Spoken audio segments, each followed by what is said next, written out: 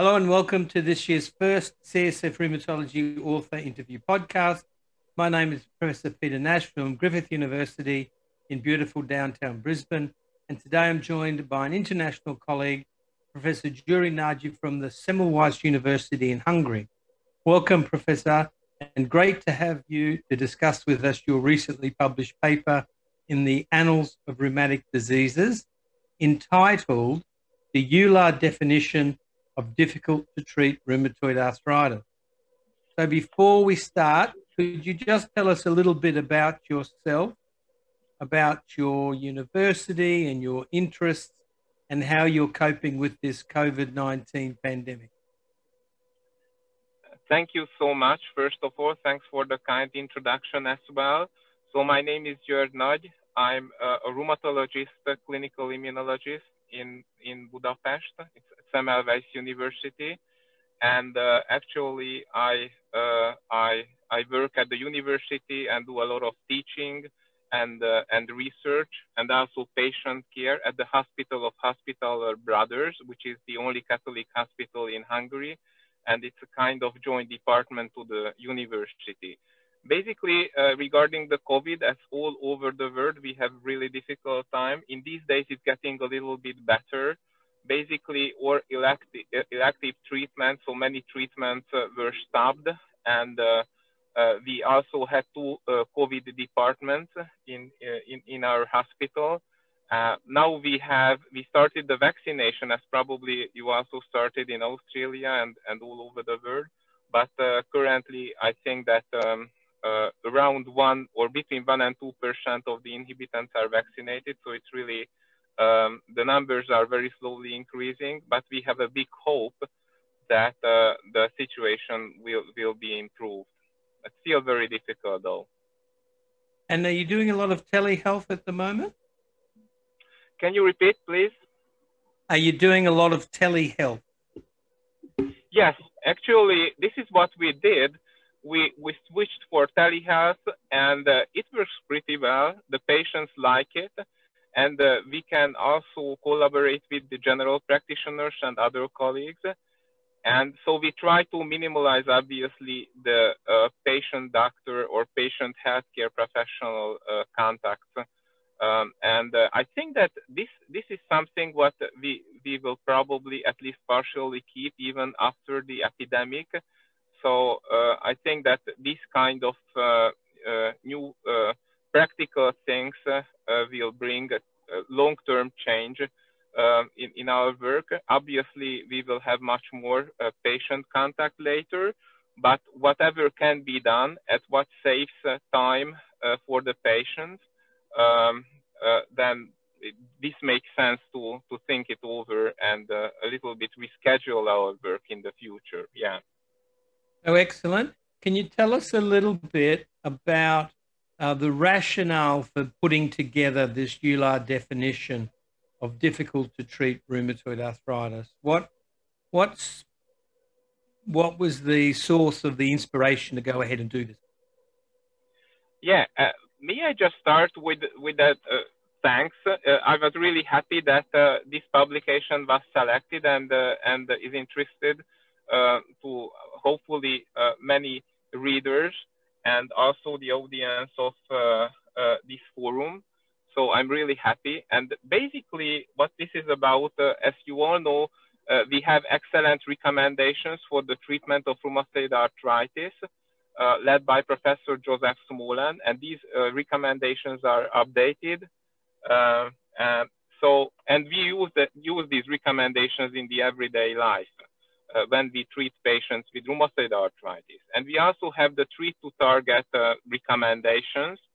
But from the clinical practice, I think everyone who is treating patients with rheumatoid arthritis have experienced that there are some situations, some patients with problematic disease where we still have many questions. So there are many different questions which cannot be answered based on the existing EULAR recommendations or ACR guidelines. And that's why we thought that we should create a new recommendation, which is absolutely in line with the current EULAR recommendations. So, or we can even see that the recommendation that we are currently working on can be viewed as a part of the EULAR recommendation for a little bit, for a subgroup of patients with rheumatoid arthritis. And so we saw that this is a kind of unmet need and started to work on these new recommendations. But first, we had to apply to EULAR for support. And that's what happened a couple of years ago. And so we gathered together a task force. And basically with the task force, which included Immunet representatives from the emerging EULAR network, also patient partners, also health professionals, also psychologists, pharmacists, occupational therapists, rheumatologists. So we thought that we should first set up a definition of difficult to treat rheumatoid arthritis and even a terminology. So how can we call this patient population? And this was the first step, what was done, basically. And the next step is creating the recommendations. And I can tell you that we already have the recommendations as well. We are working on the manuscript, and hopefully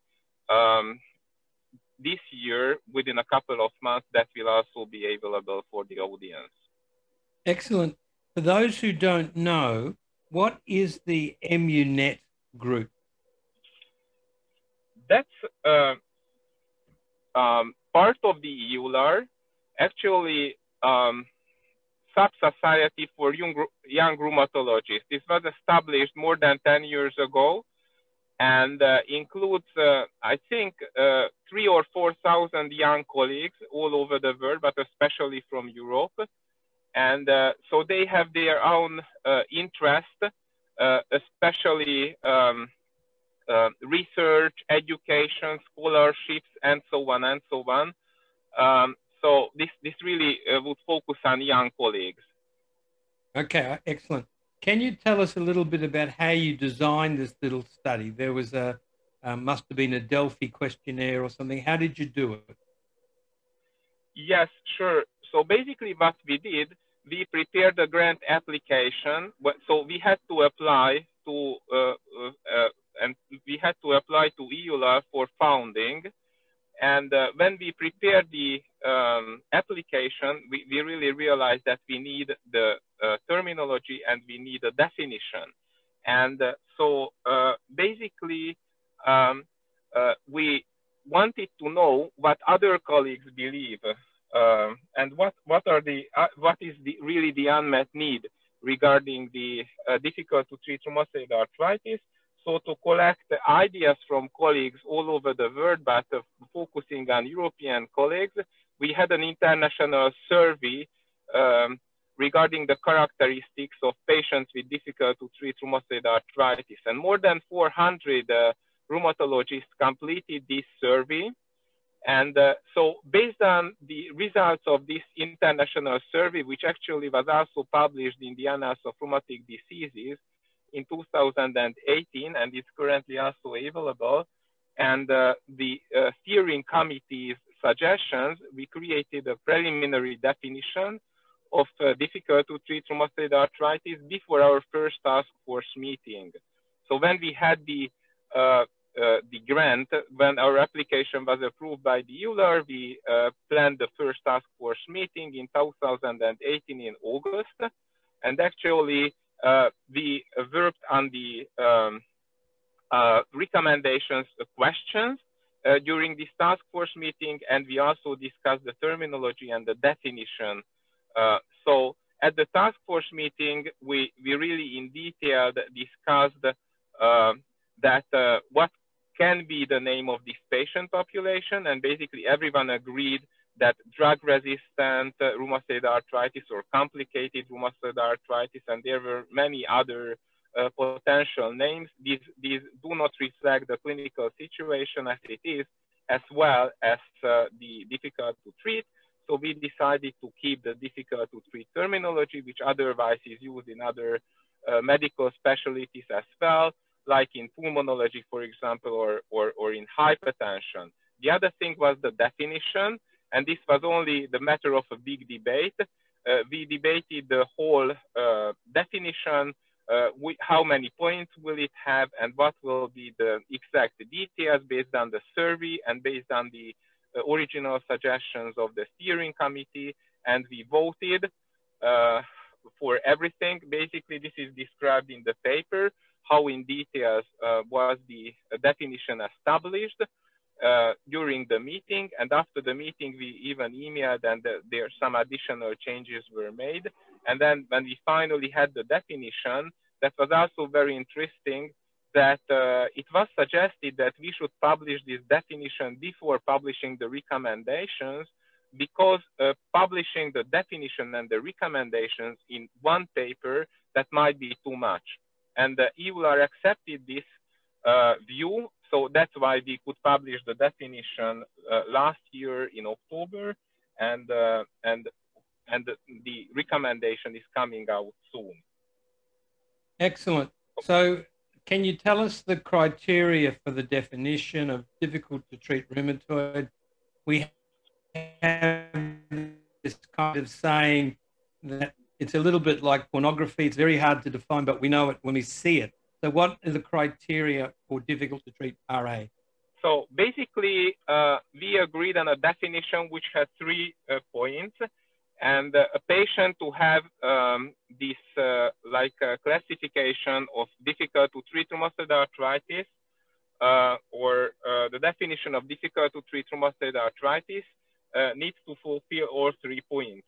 So the first point, the patient must have certain anamnesis or previous treatment, and this is basically a treatment according to the current EULAR recommendations, and failure of at least 2 biological or targeted synthetic DMARDs with different mechanism of action after failing conventional synthetic DMARD therapy. So this is the first point, and we all felt that it's very important to have some information about the previous treatment of the patient, so we don't call any patient at the first without any treatment as having difficult to treat.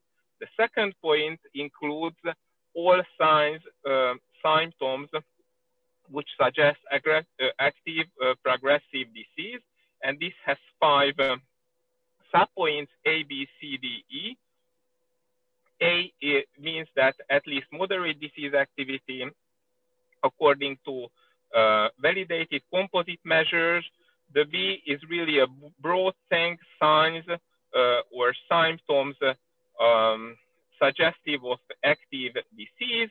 The C was also a matter of big debate if we should include glucocorticoids or not. This was also included in the survey, and most respondents supported to include glucocorticoid treatment in the definition of difficult to treat rheumatoid arthritis. Finally, we included inability to taper glucocorticoid treatment below 7.5 milligram per day prednisone or equivalent.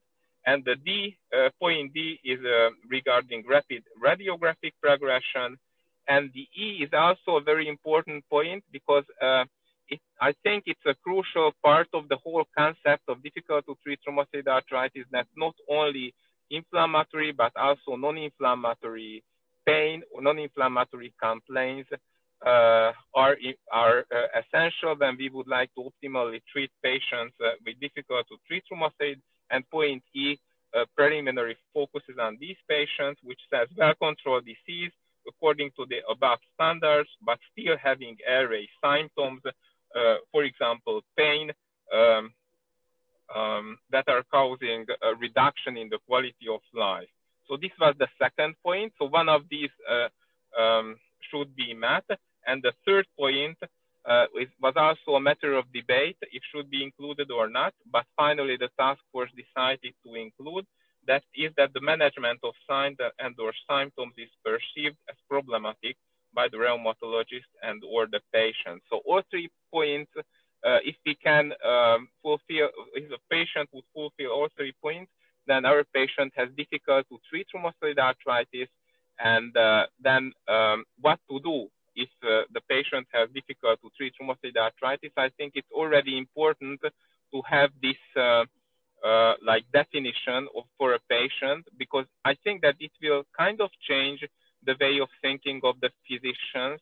So if your patient has difficult to treat rheumatoid arthritis, then before changing the DMARD therapy to another targeted therapy, or before increasing the dose of glucocorticoids or whatever, we would suggest to stop, to step back, and to think again, to find out if the patient really has rheumatoid arthritis, if the patient really has inflammatory activity, and so on and so on. So this would be a little bit different concept, but the details are coming out when we have published the recommendations as well. Excellent. So we'll look forward to that publication, which will give us some guidance on what to do with these difficult patients. There was an argument over treatment duration, whether that should be in the criteria. Can you tell us about that? Yeah. That was an originally a suggestion that the treatment duration should be included or not. And finally, the task force decided not to include the treatment duration in the definition. Actually, I think it's really difficult to define a current treatment duration. So in some cases, maybe that after a couple of months, a patient may fulfill all these three criteria. So if we include that at treatment for at least 1 year or so, which was basically a suggestion, probably in some cases this would not work, because some patients would fulfill all these three in half year or even shorter period. So finally, we agreed not to include a treatment duration in the definition. And now I think that it was a good decision to leave it out. Okay, and it'll all come in the recommendations, but did you talk about predictive factors, where that people should be aware of predictors that might define a difficult to treat rheumatoid, so you can do something about that early? Well, that's a very good question as well, and it was already raised by many colleagues. The recommendation is not focusing on predictive factors, but includes several questions which may make a patient to have a high risk to have difficult to treat rheumatoid arthritis. Just for example, if a patient has rheumatoid arthritis with bad prognostic factors, probably those known factors, high anti-CCP and so on, may represent one part of the patients which have very difficult to treat rheumatoid arthritis. That's just one thing. Another thing is if the patient has serious comorbidities, or if the patient has the coexisting fibromyalgia, or if the patient has depression or other mood disorders. So I think that to answer this question, we need to have a validated definition. This is not done yet. We need to have data from registries. So we need to have characteristics of real life of the patients with difficult to treat array. We don't even know what percentage of patients will have really difficult to treat among those who are treated with targeted therapies. It's estimated that about 30–40% of all patients may fulfill this criteria, which is a pretty big number though. So I think that first we need to have a clinical characteristics of patients with difficult to treat array. And then if we have this, it will also be very important to have and to collect all these predictive factors, because if we know this, as you say, then we can probably plan the treatment in a better way from the very beginning. And this will be an important next step.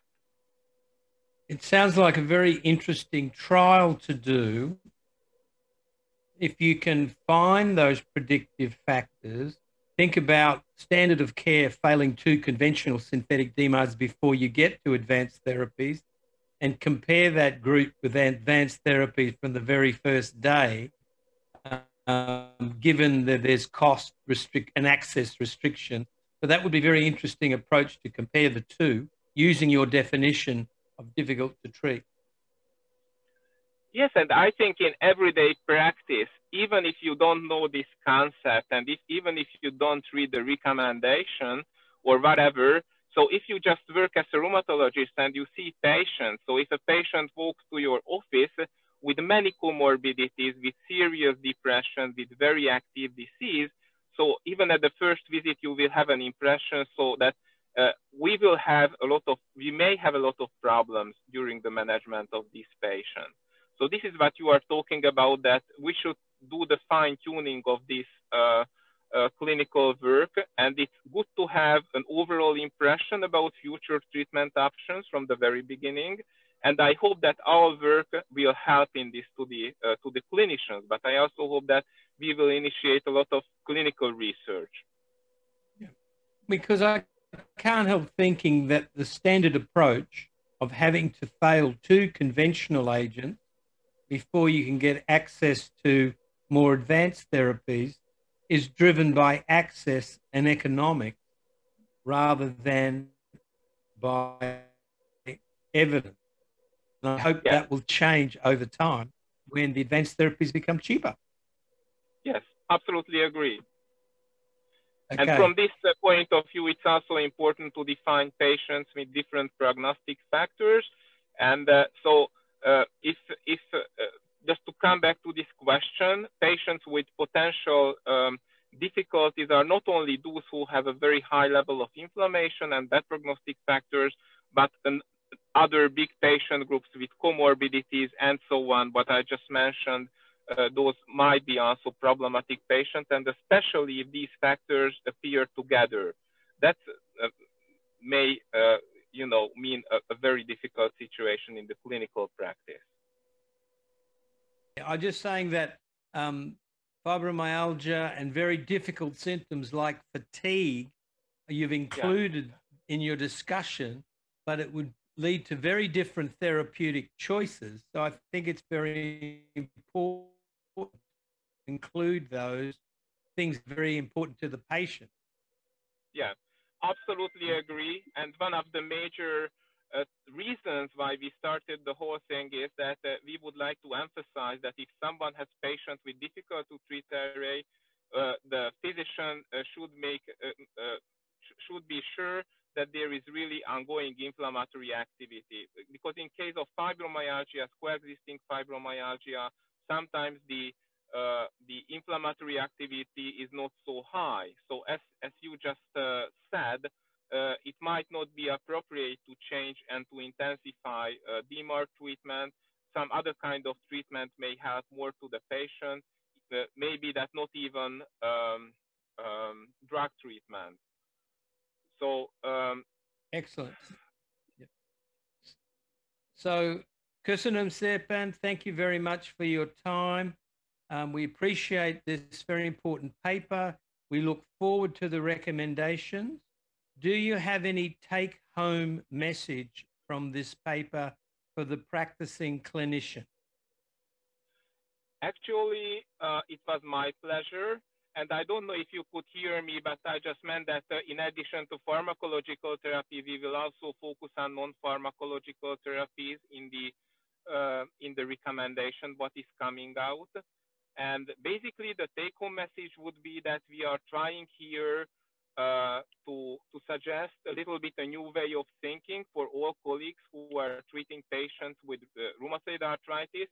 And if they find patients with difficult to treat disease, then we really would suggest to stop and to think again, to consider the diagnosis, the inflammatory activity, the treatment modalities, the education, and so on and so on.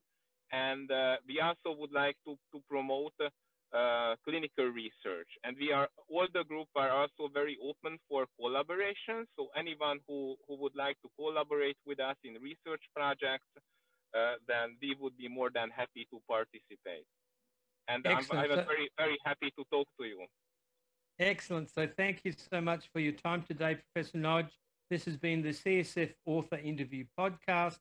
If you'd like to know more about this paper and others uploaded to the CSF website this month, you can get detailed slide sets available in the publications section at cytokinesignaling.com. Please subscribe to this podcast in iTunes or wherever you get your podcast from, and give us some feedback and let us know what you think. Thank you so much for listening. Thank you so much. It was my pleasure.